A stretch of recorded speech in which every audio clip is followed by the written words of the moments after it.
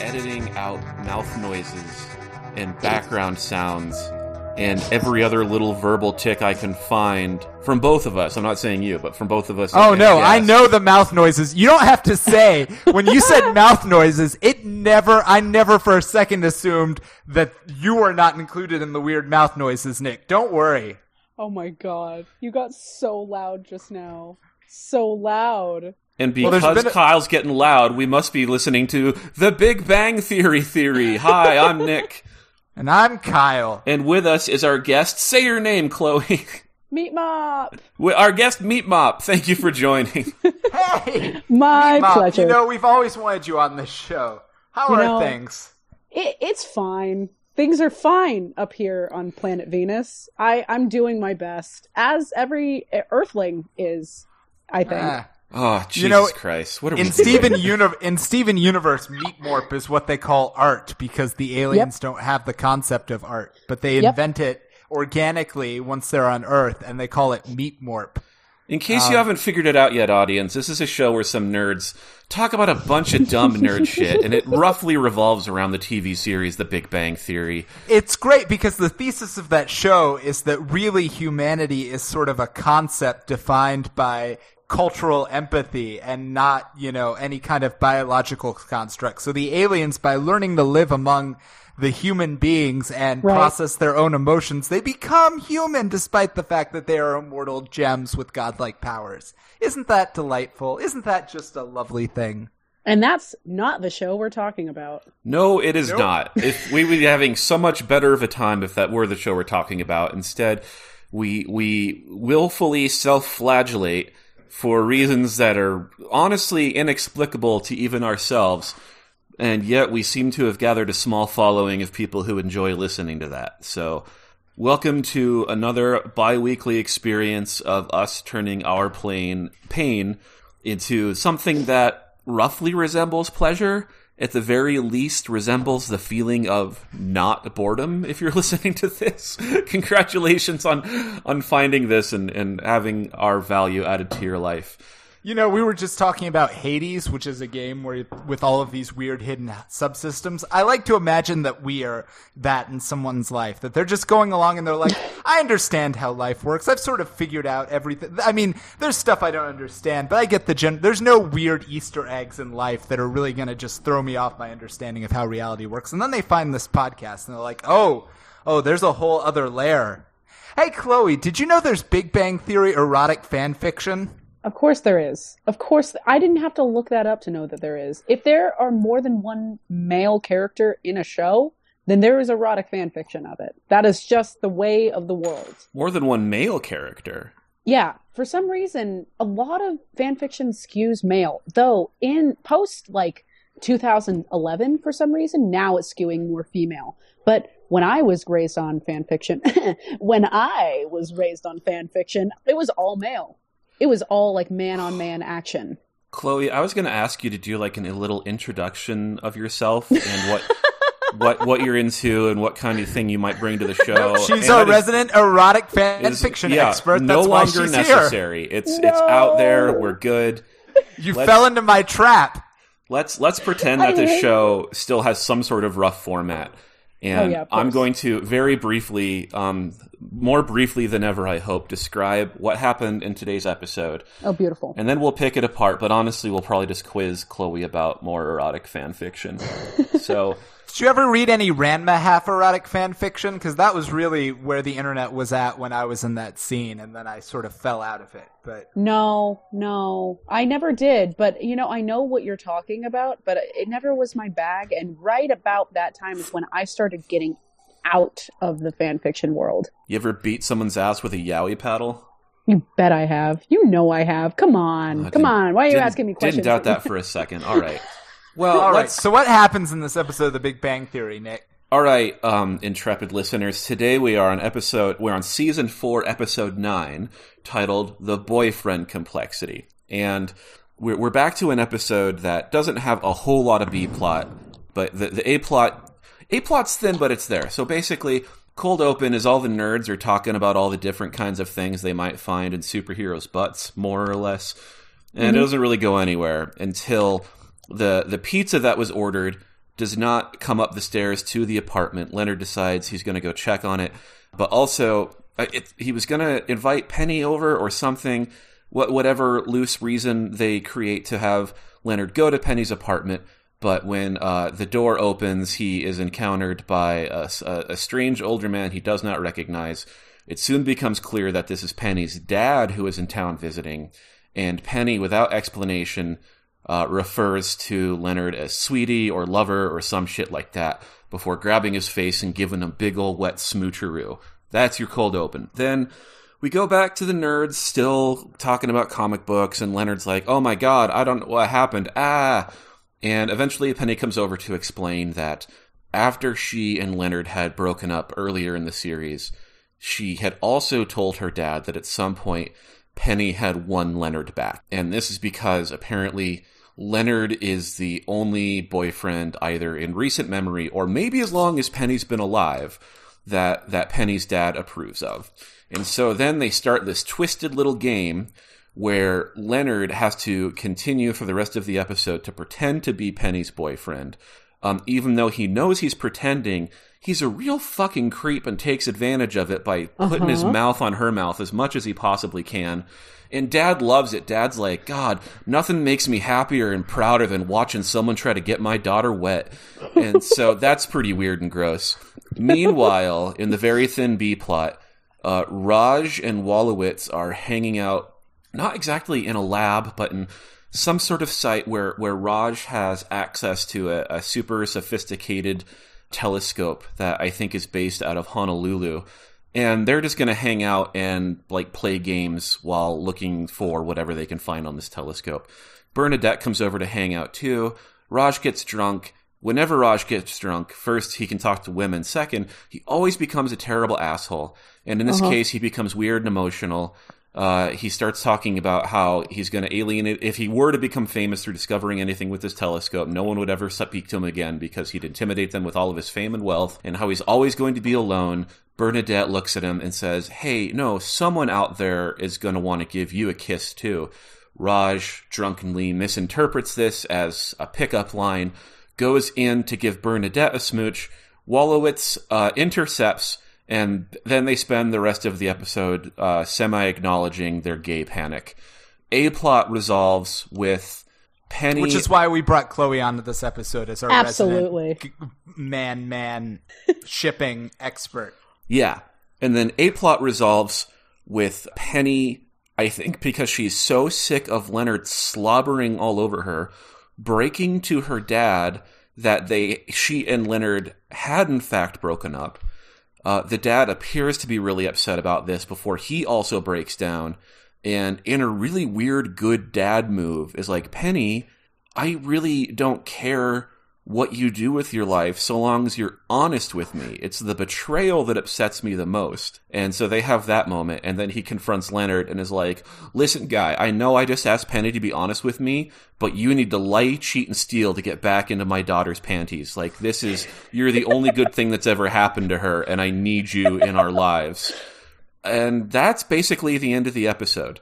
And so any significant plot points I forgot that either of you think are worth including before we start scraping through this Drek for little nuggets of fun? Yes, no, that Nick, was actually. I was going to say you missed a very important plot point. Actually, in my Chloe, eyes. please.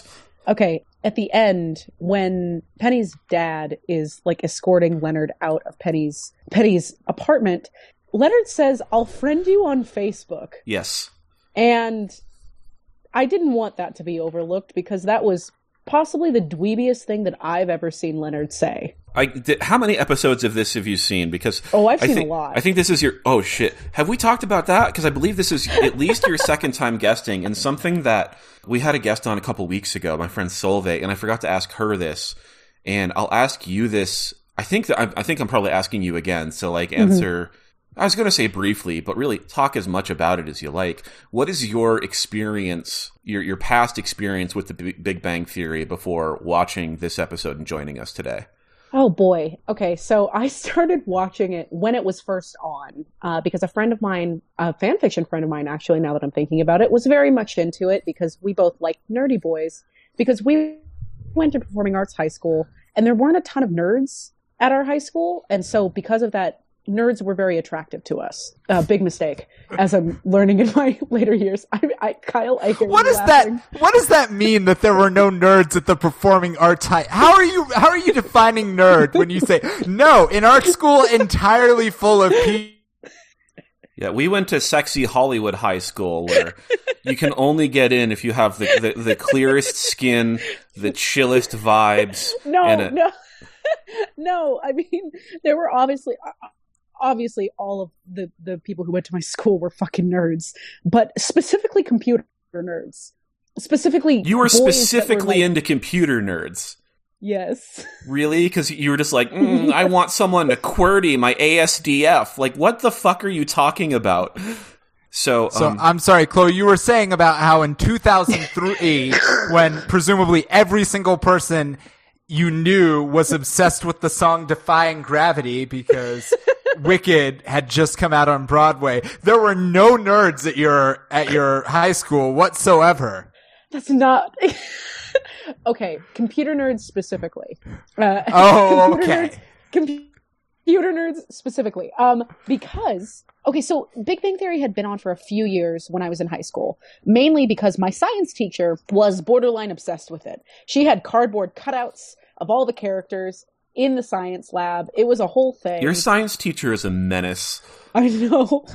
She was amazing. She had bright red hair. She was very much like Miss Frizzle, if Miss Frizzle wanted to fuck all of the guys from the Big Bang Theory. She made it very clear that she specifically liked Wolowitz, which is funny because if I were gun to my head, probably my old self would have gone with Wolowitz, but now gun to my head, I would have gone with Raj. I mean, because Raj is problematic, but not as problematic as the other nerds. He's if also we're a being real honest. cutie pie. You is. would think that, but let's not forget that this episode revolves around his attempt to drunkenly assault Bernadette.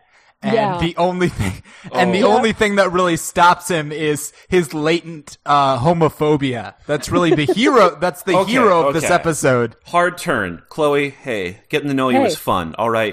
What about Raj assaulting? Let's take a moment to examine this. Yes, okay. Oh, me?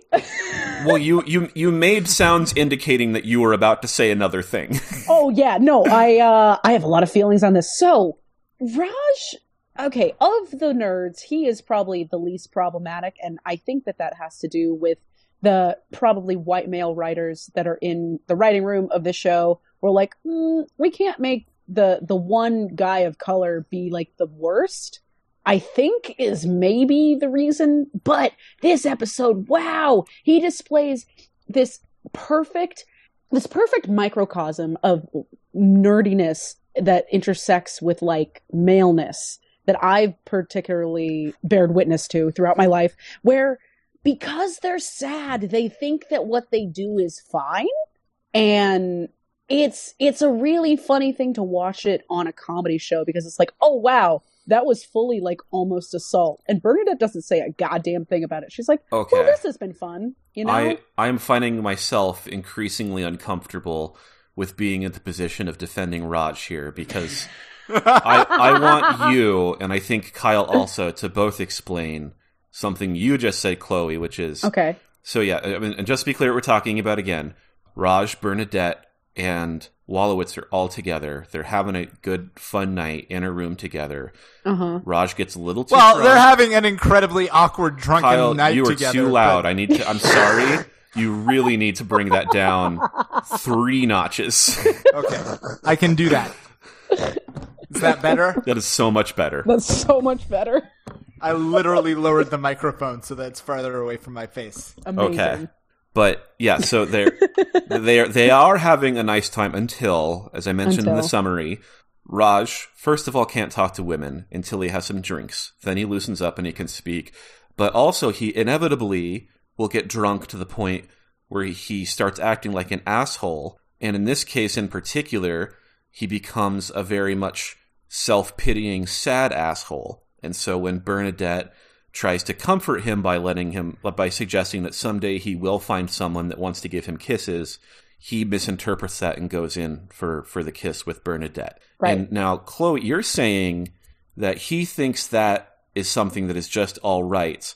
I'm going to ask you, why is this not just a drunken mistake? And why instead do you think that he is like, everything I'm doing is fine and has no consequence? Well, for a couple of reasons, okay? Because I want to be on Team Raj, right? I like Raj a whole bunch. But the move usually isn't when your buddy is hanging out with his girlfriend to try to kiss his girlfriend is not usually the move.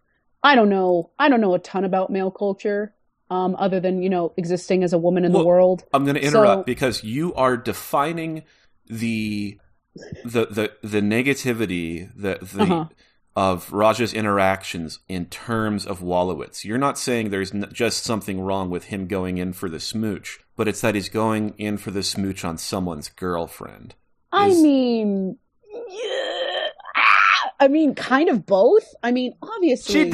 She's not sending him the signals. That's basically what it comes down to, right? Like, she says one nice thing. And obviously she wants to put her lips on my lips. But I think there is a difference between misinterpreting a signal and assaulting somebody.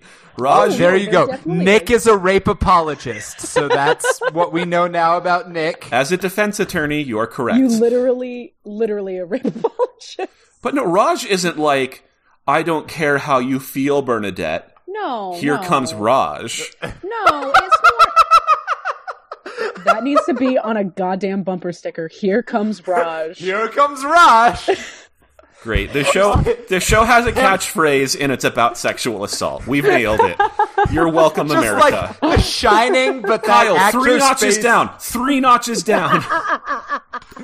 The Shining, but that guy's face staring through the hole in the door that he's just cut with his axe. Just here comes Raj. Yeah. Oh, man. But it's that, except it's my speech bubble. It's the exact image you're saying, Kyle, except a little speech bubble says, I have a monkey butler. So... Let's not overlook the monkey butler. That was a big part of that as well. Okay, and again, so to explain when Raj gets drunk and he's thinking about his big scientific discovery that's going to make him famous, one of the things that he will have as part of his new wealthy lifestyle is, of course, a genetically modified monkey butler. There, context. Yeah, Chloe, of course. Go. Obviously, monkey butler aside. I think that there is nuance. You just said you were going to explain the monkey butler.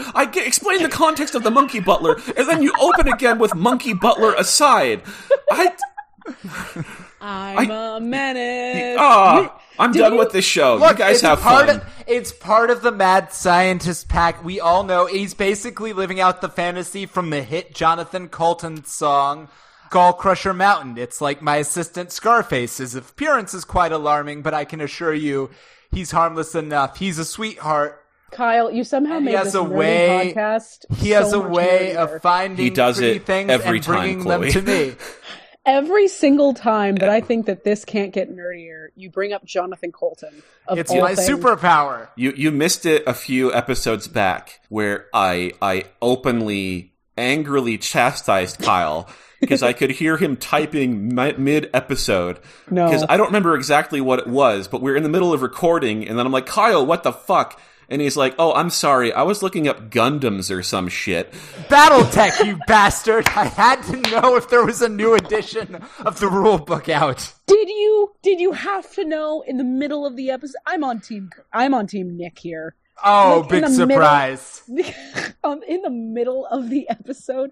How all occasions do inform against me. Of course, Chloe's on Team Nick. Did you just quote Richard II in the middle? I quoted Hamlet, thank you very much. Okay, but at least I knew it was Shakespeare, okay? At least I knew it was... Of course, you've been on a Hamlet kick lately, so I should have guessed that it was Hamlet. I'm so angry about that right now. I wanted to get that right. I won the moral high ground back. That's all that really matters here. I proved that you, a woman, are inferior to me in a domain that is culturally respectable. That's all that really matters. All right, hard reset. We have established Raj as a sex pest. Next topic.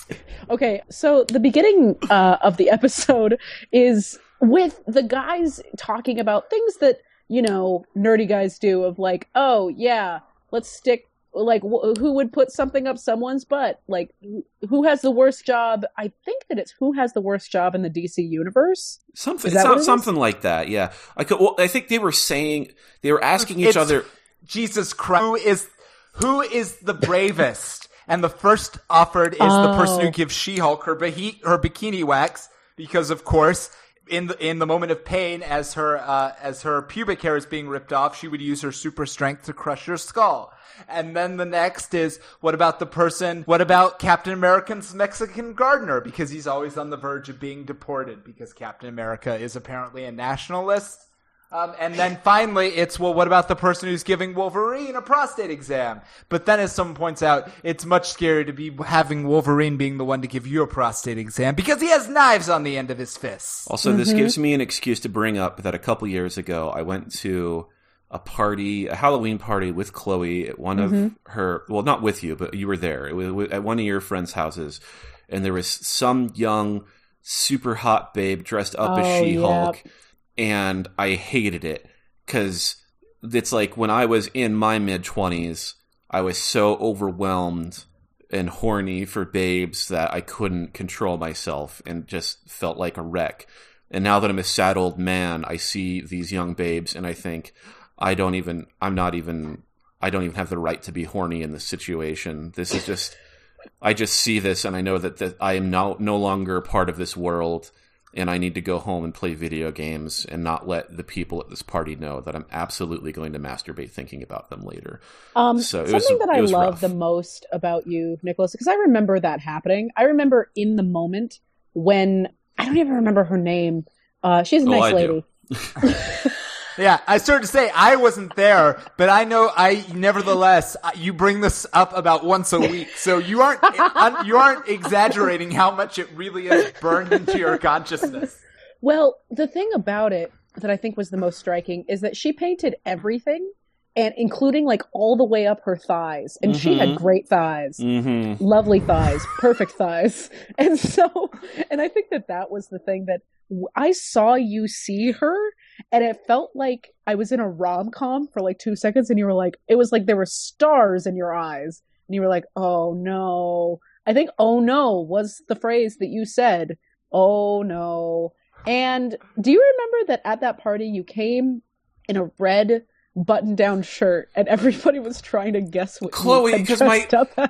I was talking about my shitty costume yesterday because My friend Solveig, who was on the episode on a recently previous episode, right? We were comparing favorite bands, and she brought up Oingo Boingo, and I was like, "Oh, as a matter of fact, a couple years ago, I meant to go to a Halloween party as 1980s Danny Elfman, and it was a last-minute costume that I went on to 100% fuck up, and so I went to the Halloween party." Just a random amalgamation of odd clothes I had, and I got there, and everyone's like, "What are you?" And I'm like, "Oh, isn't it obvious? I'm an asshole. I'm gonna go now." And it was a terrible time. Do you remember? I think you didn't hate me more than in the moment that I said that you looked like you dressed up like Quentin Tarantino. Yeah. Oh, no. Speaking of terrible things burning in my mind, you know what I should have done is I should have committed to that, and I should have just gone around fucking licking people's feet all night. Have you seen Foxy Brown? Because it's really an underrated classic that defines American cinema. Oh God! But speaking of She-Hulk, congratulations to Tatiana Maslany for getting the role of She-Hulk. Yes, thank you. It needs to be said more often. Yes, and I wanted somebody a little bit more green. Oh, yeah. Let's go with green. Oh, this is another. Let's go with green.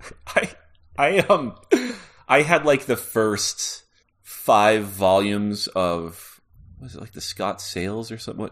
Some fucking guy's run of She-Hulk. I had the first 5 trade paperbacks in softcover in my office in a previous lawyering job, and a client was in my office one day, and we're talking about their case or whatever, and they pointed out that I didn't have a lot of law books, and I pointed to my She-Hulk collection, and I said, that's a lot I need. And I don't know if you've ever seen, like, the hope in someone's eyes just wash away.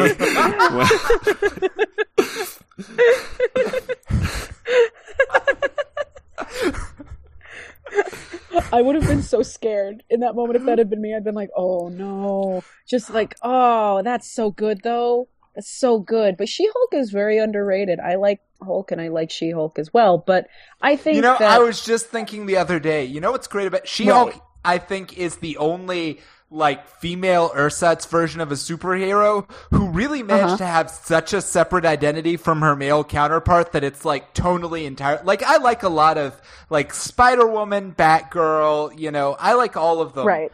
But She-Hulk is really great because She-Hulk, she's a lawyer, as Nick pointed out. Well, he didn't, but that's what he meant, presumably. And she's funny, and she's like a totally separate brand from the Hulk. So like you don't expect when you open up a She-Hulk comic to have like Hulk adventures but with a girl. And that's actually a really impressive comic. Like that's a really impressive accomplishment because as much as I love like Batwoman, it's like Batwoman is still hampered by the fact that like all of her adventures are basically Batman adventures, except now the main character is a woman. Mm-hmm. Has titties. And also, to correct myself, the comic author I was thinking it was Dan Slott who did the She-Hulk run. Scott Sales is a local Montana politician. Dan Slott, that makes more sense. I love Tatiana. Steeped.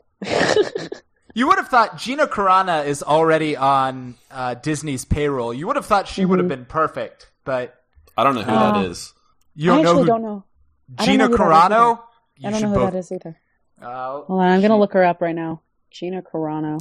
Nope. Okay, while you look her up, no, I haven't. Tell me, Chloe, Google her and tell me if she doesn't look like she should be She-Hulk.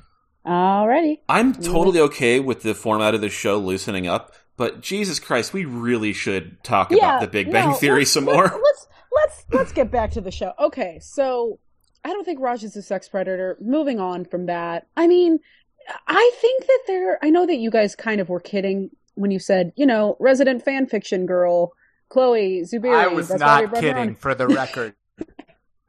But I think that it's very interesting that of the 4 times I've been on here, a majority of the episodes have had some sort of I'm not gay, you're gay subplot with Raj and Wolowitz, which is really funny because I wish that they had leaned into that because both of them in various ways would have been perfect for each other if they had ever gotten over their homophobia. That is one of two things I wish were confronted, not necessarily more seriously, but in more depth in this episode. No. Those two smooching, you know, they go the very obvious comic relief route of, oh, we kissed and it's awkward and we can never really talk about it again. Except Raj does seem to be brokenhearted that Wolowitz doesn't call him the next morning. Which is so cute. And I also wanted Raj to, like, at least semi-seriously confront Wolowitz about his constant racism.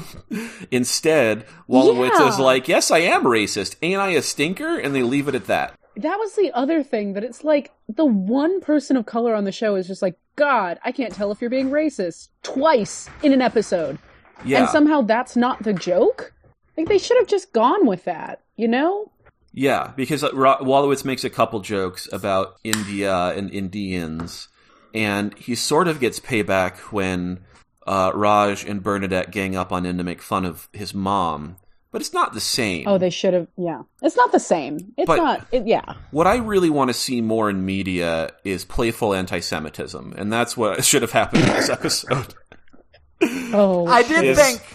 The moment that Bernadette does a pitch-perfect impersonation of Howard's mother and no one talks about it, I was like, I don't see how... Like, I don't... Like, no, this is... Maybe this sounds crazy, but if I found out my girlfriend could sound exactly like my mother at a moment's notice, I don't think I could date her anymore. It would just be too weird. Are you sure you wouldn't just come instantly? Is that... Yes, I'm sure it wouldn't just get you fucking rock hard. Yeah, like, I'm sorry I can't see you anymore. I've ruined all of my genes.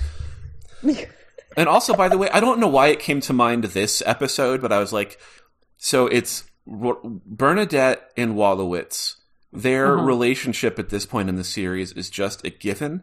It has no problems. It seems perfectly happy and healthy. And which is weird. It is weird, and I think it's just because they're too lazy to get into any of the details of it. And I assume they will have their trials and tribulations as the series goes on. But what I want to know more about is I just get the impression that Bernadette nasty. Yeah. I just feel like she's doing stuff to Wolowitz that he's not ready for. Wait. Okay. Do you get that? Hold on 1 second. Do you get that impression, Nicholas, or do you just want it to be real? I don't see why there has to be an either or there. I do get that impression, and I do want a scene to open someday with Wolowitz being, oh, come on, 2 fingers next time, and then just moving on, you know? So in this imagining, you're 100% sure that Bernadette's the top, right? Absolutely. I think. Oh yeah, no, that's of course. Wolowitz, I think his sex predator energy. We have is never had such. Kyle, warning number 3.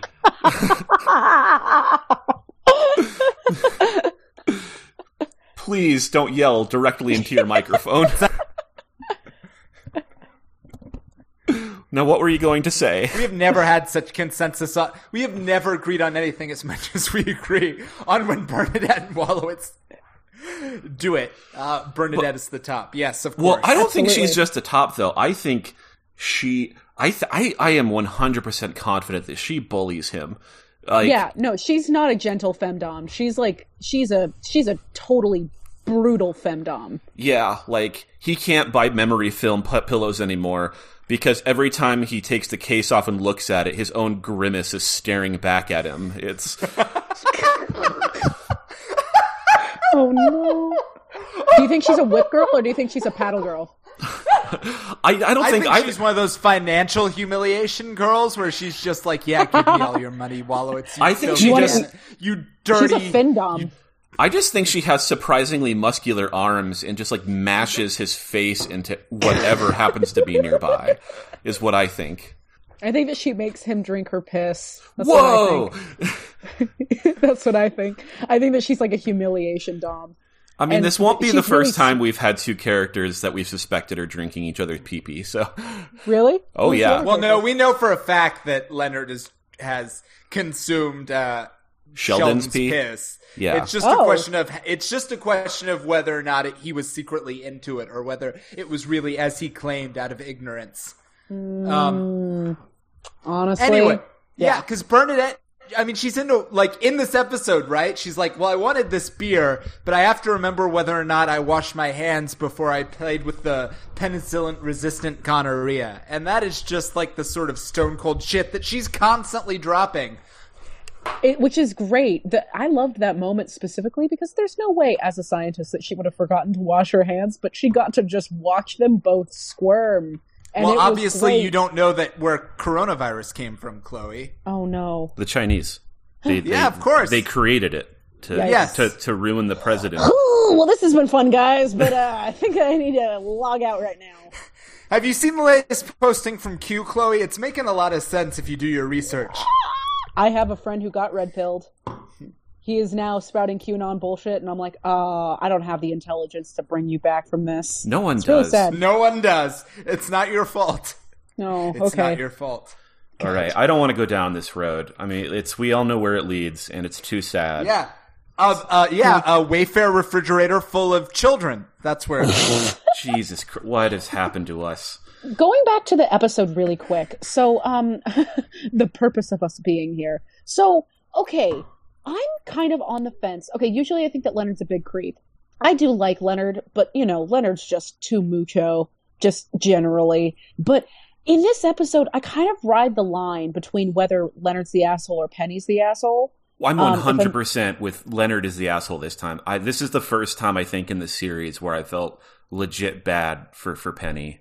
Yeah, I mean, I do, but at the same time, he does bring it up at some point. It's just like, hey, because, okay, if they hadn't had the conversation in the middle of the episode where she's like, hey, you're being way too much. And he's like, wasn't this your idea? Yeah, and well, she's and again, like, yes. to take a step back, just for context again. Sorry. Because Penny is faking relationship with Leonard to keep her dad happy, or what she thinks will keep her dad happy.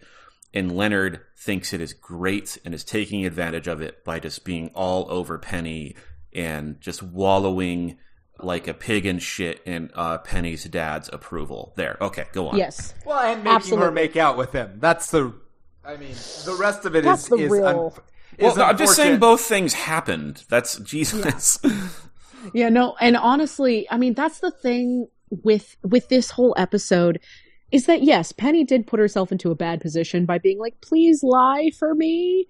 Leonard is an asshole in it, but Leonard also is doing what okay.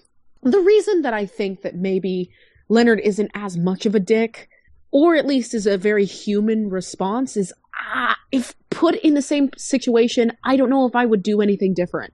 And that's me being 100% honest. Do you know what I mean? Somebody who I loved who broke up with me and is like, please pretend to be my girlfriend because my mom really likes you. I would fucking ride that shit into the sunset. Like, I would. Like, I know that. All right. Fully well, I'm judging you very hard now as well, Chloe. You want to know... Can I tell you... So now it's my turn to abjectly humiliate on my show. This is basically the plot of an anime that came out recently called Rent-A-Girlfriend, and it's great. Ooh. That's my plug. Everyone should watch it. We do plugs at the end of the show, Kyle. There's never going to be a better moment to bring up my love of this anime that's basically about a softcore form of prostitution that I can't stop watching. So honestly, valid, but. Yeah, no, I fully, you know what, Nicholas, you're allowed to judge me for that. I think that Leonard is totally a creep in this, but also, like, I just hate Penny. So maybe that's just my hatred of Penny coming out and me being like, haha, that's very funny. I'm a misogynist. That's what we've learned. Well established. What did we expect? Why would we have thought otherwise? Yeah, no. I don't have a weird haircut and I don't have any piercings or tattoos, so I'm obviously not a feminist. You don't have any piercings? No, isn't that crazy? Yeah, I just always just kind of assumed you must because you're a woman I know. But I guess that's not how it works. I have 0 piercings. Yeah, all right. Well, I'm questioning a lot of things about my life right now. But... What? Am I not cool enough for you now? Is that what? Well, you were never cool enough for Nick, and I said that multiple times. But oh my God. This has been a rough road. I'm a different person than I was 45 minutes ago. Oh, gentle viewers, what you need to understand also is that Nicholas and I dated. So that's why that hit very hard. And you know what? I'll take it. I'll fucking take it. Sorry. I want to be very clear. There's a very small list of things I think are good enough for Nicholas, and Montana and you are not on that list. You know what? I don't know what to say to that. How about that? How about you made the theater person not have anything to say? I feel like a real Leonard right now. I'm just... Impotent? Yeah. Waiting for someone's dad to diss on you so you'll finally have a shot with the girl you care about? Honestly, yeah. That was really... Keith Carradine, by the way. Did we ever talk about that? I don't know who that is. He's mostly a TV actor. He's one of the Carradines, you know, the most famous of which is the Kung Fu guy who was Bill in Kill Bill. Yeah, David Carradine. Yeah. But he's Wild Bill Hickok in Deadwood. That's probably his best performance. He has this crazy ass mustache and hair, and he just shoots a shitload of people. And that's what I know him from. And immediately when he came on screen, I was just like, wow, Bill, what are you doing in this? And why aren't you talking to Leonard like an 19th century gunslinger? But, you know, I don't know. I probably am falling on the bad side of this. I did feel bad for Penny in it. I feel like Leonard did take it too far. Yeah, definitely. Well, we're at a crossroads right now. Penny should not have lied either, but, you know, if she was going to lie... Then... Okay, well, so this is the last thing I will bring up. You know, either of you are, you know, of course, free to bring up more topics if you want. But speaking of Penny lying, this speaks to my own relationship with my family, and I know it's not a normal relationship. But that Penny lied to get her dad's approval, I just cannot relate to, because I cannot imagine ever giving a shit whether my parents approved of what I did or my lifestyle or anything. And I'm trying to what is that clacking? But what is that like for either of you? Is that something that either of you have felt that you've had to do in the past to like either pretend or like take affirmative steps to get a thumbs up from a parent? Or am I out on my own on thinking that is just absolutely bizarre? On my own. No! No, you're not. Please do not open that box. Close the box right now. I knew that I was going to get a reaction out of that. Oh, boy. I've had too many White Claws for you to sing that siren song to me. Are you flipping quarters? Is that what that sound is, Kyle? We don't have to know what I am or am not doing on this end of the microphone. We don't watch each other. Well, whether or not we know what it is, I'd really rather not hear it. We can hear it, though. That's why I asked. Nicholas, to your point, Nicholas, to your point of whether or not I have definitely lied for the benefit of my mom to make her, like, approve of my life choices. I live with her. She is my best friend. And I'm constantly wanting her to be proud of me. And yes, I understand as a 27-year-old woman, that is maybe not, like, the healthiest thing about me. But fully I have lied about boyfriends in the past and, like, what they do, who they are, the kind of person that they are. No, I swear he's a real lawyer. He's not just pretending to be a lawyer. My mom actually really liked Nicholas, which was upsetting for her that she was just like, aw, no on the lawyer? And I was just like, no, it's really funny because Nicholas was the only person who I've ever dated who had a real adult job. And that was just a really interesting thing to watch my mom kind of process that and be like, wow, we're moving up in the world, aren't we? Now you know how Penny's dad felt. Yeah, no, maybe that's why I kind of sided with Leonard in this episode, because I was just like, I've been Penny before in a weird way. I don't lie to my, like, I am an accountant with a 4.0 GPA, so I've never had to lie to my parents for their approval, but I often have to lie to them so that they don't worry about me. Like, for instance, today I told them I was having people over for my birthday instead of the truth, which is there's absolutely no one who is going to come and spend time with me today. All of my hanging out with people will be virtual, which is not, necessarily a bad thing because it's in the middle of a coronavirus. But even if there wasn't a virus, there would be no one coming to visit me because I'm such a lonely asshole. But that's not things that I have to bring up with them because that would make them depressed and make them worried they had raised a son who was like a sad, miserable loner. And so I lie to them about stuff like that. But it's not really about approval. It's about not having them be sad for their sad son.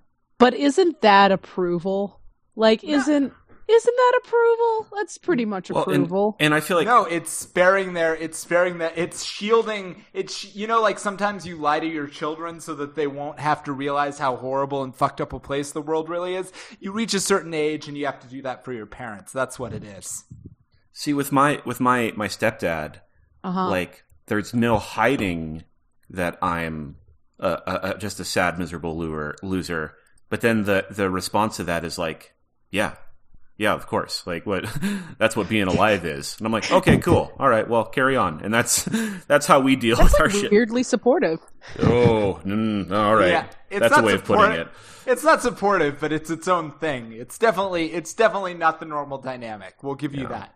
All right. Well, right. And yeah. Now that we've all talked about how we lie to our parents and ourselves, let's move on to our nerd thing of the week. But before we do, I'm not going to plug anything. I'm not going to I am going to very mildly encourage that people share the show because it still blows my mind that people are interested in this. Our listeners go up a little bit every other week. Yeah, Chloe, you should really be thanking us for this exposure that we're giving you right now. Oh, thank you so much nuts. for letting me on your podcast. I really do appreciate it. And it's funny because one of these days she's going to be on TV, and it's going to be really sort of weird for everyone that she was on this weird fucking podcast. Yeah, is it going to be nobodies? That weird? And I don't know if it's realism or a total lack of self-esteem that makes me suspect that 80% of our listeners and Facebook group participants and whatever are bots. But hey, we're attracting bots, so that's something. So yeah, share the show. Nicholas, there's something I wanted to say to that because I've heard you say that before, and think about it like this. This isn't a political show, so there would be really no reason for specifically like Russian bots or, well, I guess horny bots. Maybe horny bots would know that horny people log into the show, so maybe that's why horny bots follow it. Huh. I like horny bots. Horny bots seems like the anime that I didn't get as a child that I deserved. I want all the horny bots, like not just one or two, but like there are the Decepticons and there's Optimus Prime's team, and then there's the horny bots that everyone's a little embarrassed by, but they're still there. This reminds me of the one half of a joke I have about the Transformers, and it's just this question. Do you think they decided to call themselves Decepticons? That's all.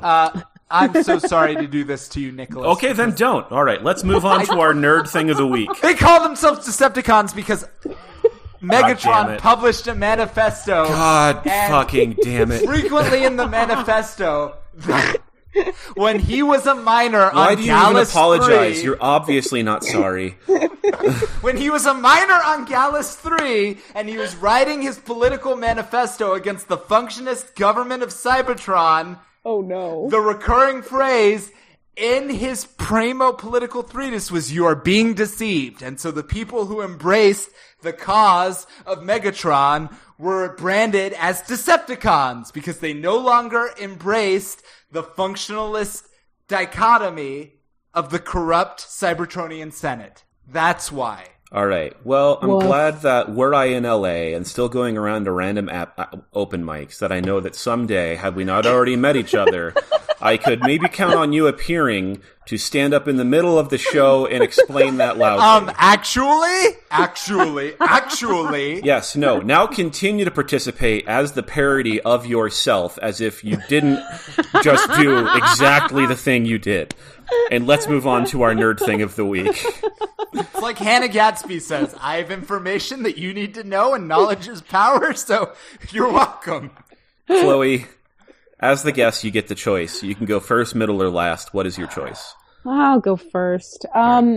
Okay, so I decided because the world is burning, and I have better things to do, but really, am I going to do them? No. I started One Piece, and you know what? One Piece is really good. Kyle! Yeah! Last warning before you are replaced with Chloe. Woo! One Piece is really good, you guys. And anybody watch it... he ate the cursed gum. It's so good. I didn't watch it when it was first around. And, you know, I posted a status on Facebook about it, and my friends were like, it's 700 episodes long. Good luck. And boy, howdy. Am I ready for 700 episodes of this? It's 90s nostalgia in the best way possible. And you know what? Everybody who's looking for a little bit of serotonin should go check out One Piece on Netflix.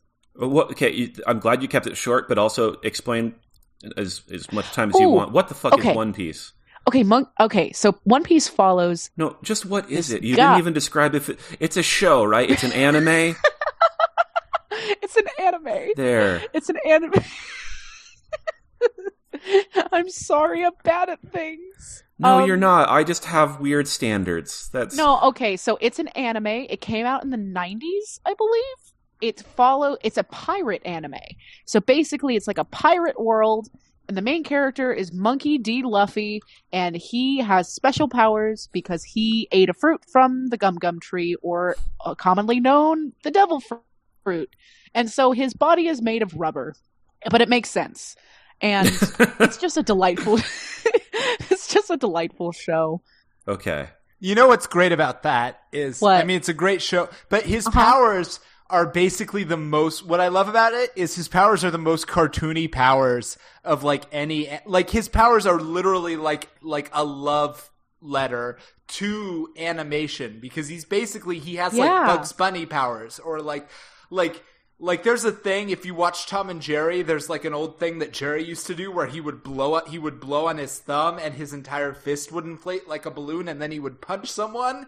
And that was a comic thing, but that's literally how Monkey D. Luffy fights people. Yep. So it's basically the same powers that we later see like Kamala Khan have as Miss Marvel. So I just love how like visceral his power set is. Also, if you like character driven things, it's a pretty good character driven thing, but specifically the main character is a Manic Pixie Dream Boy, which this is very true. Yes, we don't see enough Manic Pixie Dream Boys, and so if you are a fan of that particular subsect of characters, then you will enjoy it. So the funny thing, this is the last thing, and we'll move on. But you were talking about this. There are on Netflix, which you are watching, are the first 4 seasons, which comprise 108 episodes, I think, or so, maybe like 130. It looks like there are 20 seasons of One Piece. Oh my god. Jesus. I'm going to have to switch over to Crunchyroll probably at some point, which I'm assuming it's on Crunchyroll. How is it not on Crunchyroll if it's not? I think you're right. There is so much One Piece. Kyle, you or me for the next nerd thing? Go ahead, Nick. All right. So I can talk all over yours too, like that. Dick. Well, so I'm worried I'm going to poach you because I'm tempted to talk about Hades, which just... No, please, go ahead. I'll back you up. Well, but I also...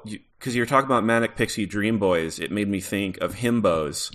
Oh, I love a himbo. And I don't know if I've brought this up on the show yet, but it's something I was thinking about the other day because I am a tremendous Final Fantasy fanboy, and Final Fantasy 16 was just announced, and the trailer looks fine. I know enough about it to have an opinion about it yet, but hearing about the Manic Pixie Dream Boy making me think of himbos made me think maybe my recommendation this time is going to be Final Fantasy X, because that game, in my opinion, is the last legit good Final Fantasy main series game to come out. And it came out in like 2001 or something like that. Yo, what? Yeah, which is almost 20 years ago. And I've still played every Final Fantasy since then. And in a way, I'm just deceiving myself because every time a new one comes out, I'm like, maybe this one's going to be good.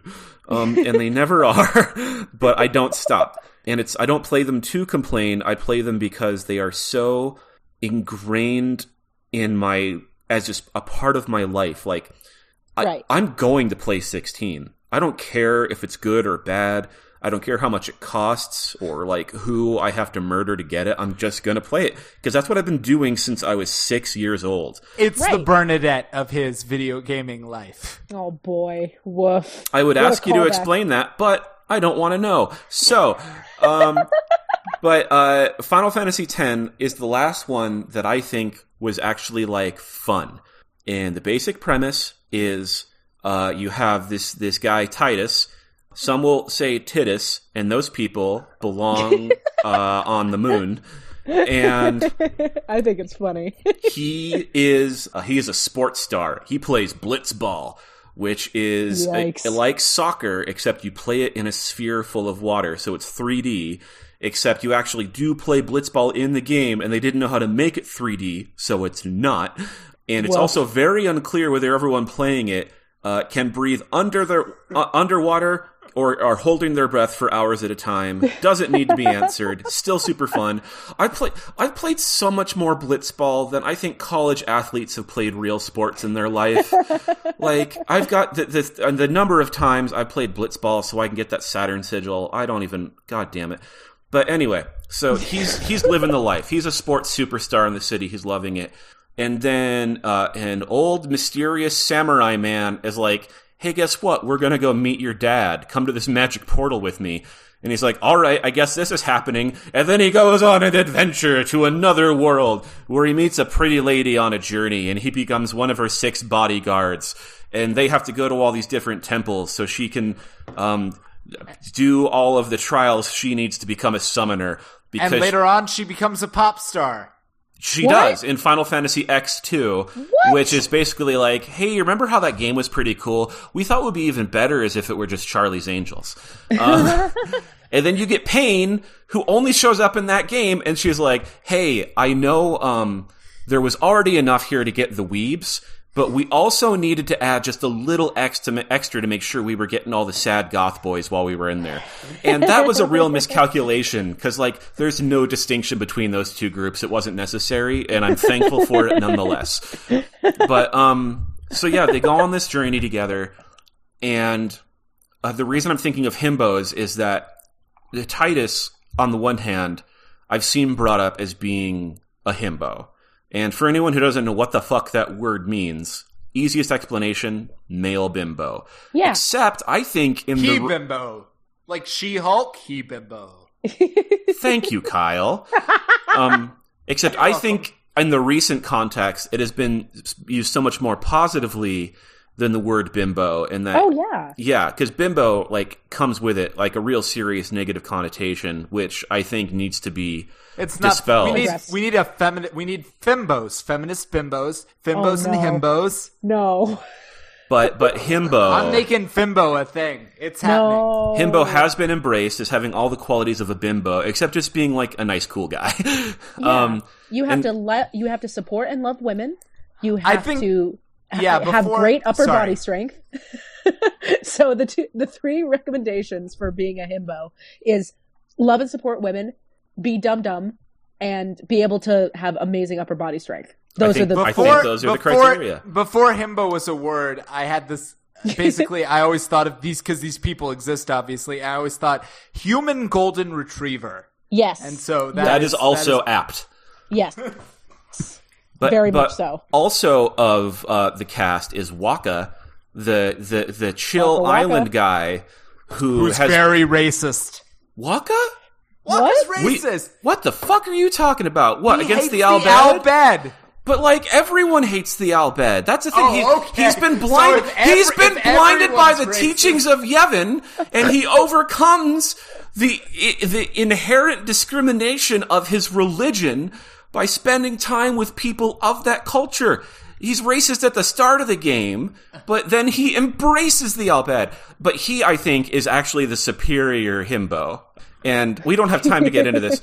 But also, there's Lulu, and she's great because if you had Pain in the second game because you wanted to get the goth boys in, I didn't know why you just didn't bring in more Lulu, because they're like, hey, what if we had a big titty goth babe who had a dress made of belts?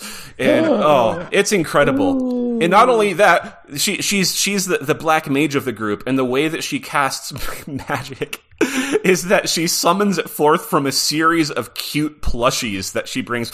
God damn it. She holds right under her magnificent rack. Yeah. Oh, wow. So I like this game. This sounds really cool. It's great. It's the last Final Fantasy game where I think everyone involved in it, in the writer's room or the production studio or whatever, they could all sit around a table and look at each other, and they were like, we know what we're making here, right, guys? Come on. Come on. And ever since that, it's been I'm a sad boy sworn to destiny to fight on behalf of a crystal. I ride a gigantic yellow bird that has meaning to my kingdom that I can't explain because I'm too busy combing my hair. Yeah, here's an entire glossary of terms we invented exclusively for this game that will never matter again, but we're going to use them like you watched the 2-hour DVD special we put out exclusively for this particular Final Fantasy. Oh, yeah. God damn it, that's so annoying. And so, it sounds so sad to say it like this, but it is true. But for the last 20 years of my life, I've just been waiting for them to go back to a game like Final Fantasy X. Every new game that comes out, I'm like, maybe this is going to be the one, and it never is. But I'm going to stop there. It's absolutely worth playing. There's HD versions of it on most of the current systems. It's easy to grab. It's totally great. Final Fantasy X. The only thing that I hate about Final Fantasy X is I don't really like the English dub very much. Is there any way... Of course you don't. Of course you don't. Look, of course you don't. No, here's a true fact. One of the reasons the English dub is so bad is because they didn't know how to sync the audio. Because of the way the PS2 was wired, they couldn't sync the audio unless it perfectly matched the lip movements. So it is really bad in a lot of places because the voice actors can't just say their lines within the length that they have in the file. They literally have to match what they're saying to the lip movements of these bad CGI puppets. So it results in some really unfortunate moments of dialogue. It's not like the writing of the translation isn't bad. It's literally the delivery is hampered by programming constraints. So I've always wanted to play it in Japanese with subs, but I still don't think that is possible, which is crazy. I mean, you can do that. I just like it and I'm living my life. It's been pretty easy for me. So you don't feel weird when Titus does this whole like, ha, ha, ha, ha, ha thing? This is not the place for it, but I will fight you. I will fight anyone else who criticizes that scene. And I don't mean argue. I mean, I know that you know Krav Maga or whatever, and I will wager my own body against your disparaging comments. Ooh, you know what? That's a fun game for my brain and my brain alone. Who would win in a fight between you two? Because Kyle. Yeah. Like, what are you talking about? No, but you're like a tree trunk of a man. So, like, it would take a while to take Chloe you down. has never respected my physical prowess, or exactly. She has always been very clear that she does not understand exactly how proficient I am in the dealing of death, but it's fine. Hey, Kyle, you want to know why? Fucking put a video up of you doing it, Ben. Fucking. I have. There are videos up. You don't. This is news. There are Big Bang Theory. This just in. You can see Kyle apparently getting muscly danger buck wild somewhere on the internet. Kyle, tell us more. Is it on YouTube or is it on your Facebook? It's on. I posted my entire Muay Thai fight to Facebook. I also posted my entire Krav Maga exam brown belt to Facebook. You did? Well, when you say that, it sounds boring.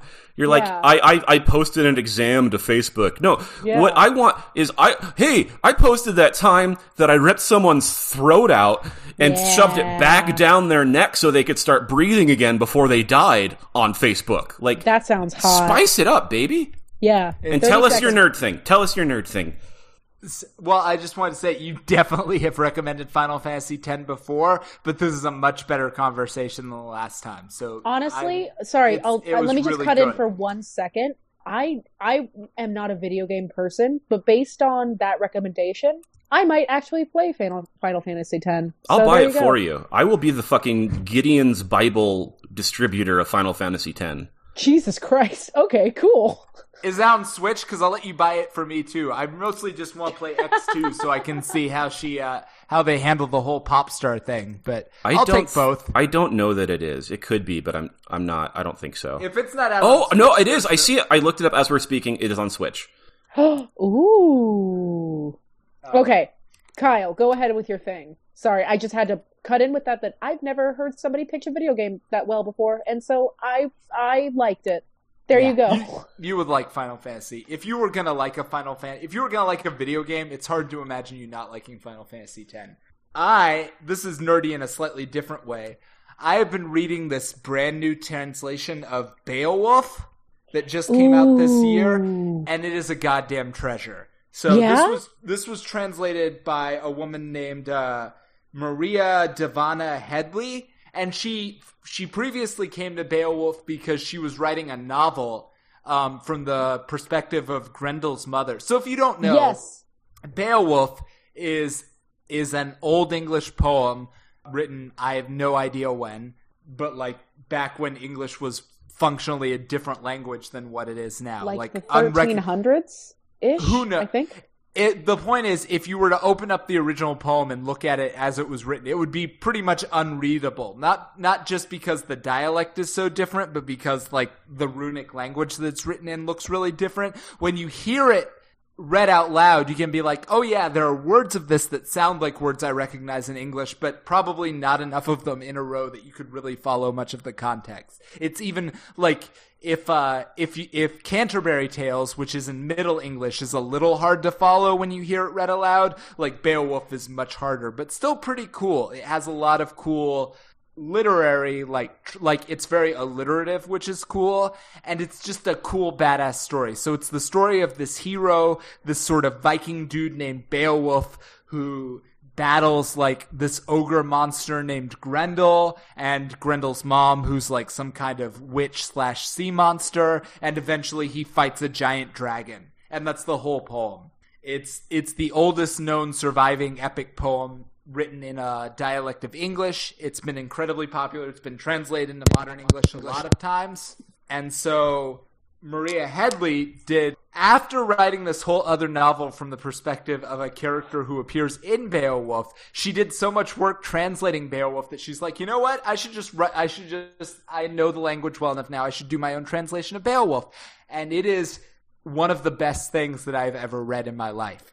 Because she translates it into, like, there are a whole bunch of debates that I'm not going to get into about what the role of a translator is. Like, is it your job to just be as accurate as possible to the specific word choices that the original poet uses, or do you have to capture something of the tone or the sense or the context? Yeah, or the context. So she goes full out no, what I am for is I just want to make this as fun for the modern listener as it would be fun to listen to if you were sitting around a campfire listening to someone recite this in ancient times. And are there academics calling her a witch for doing so?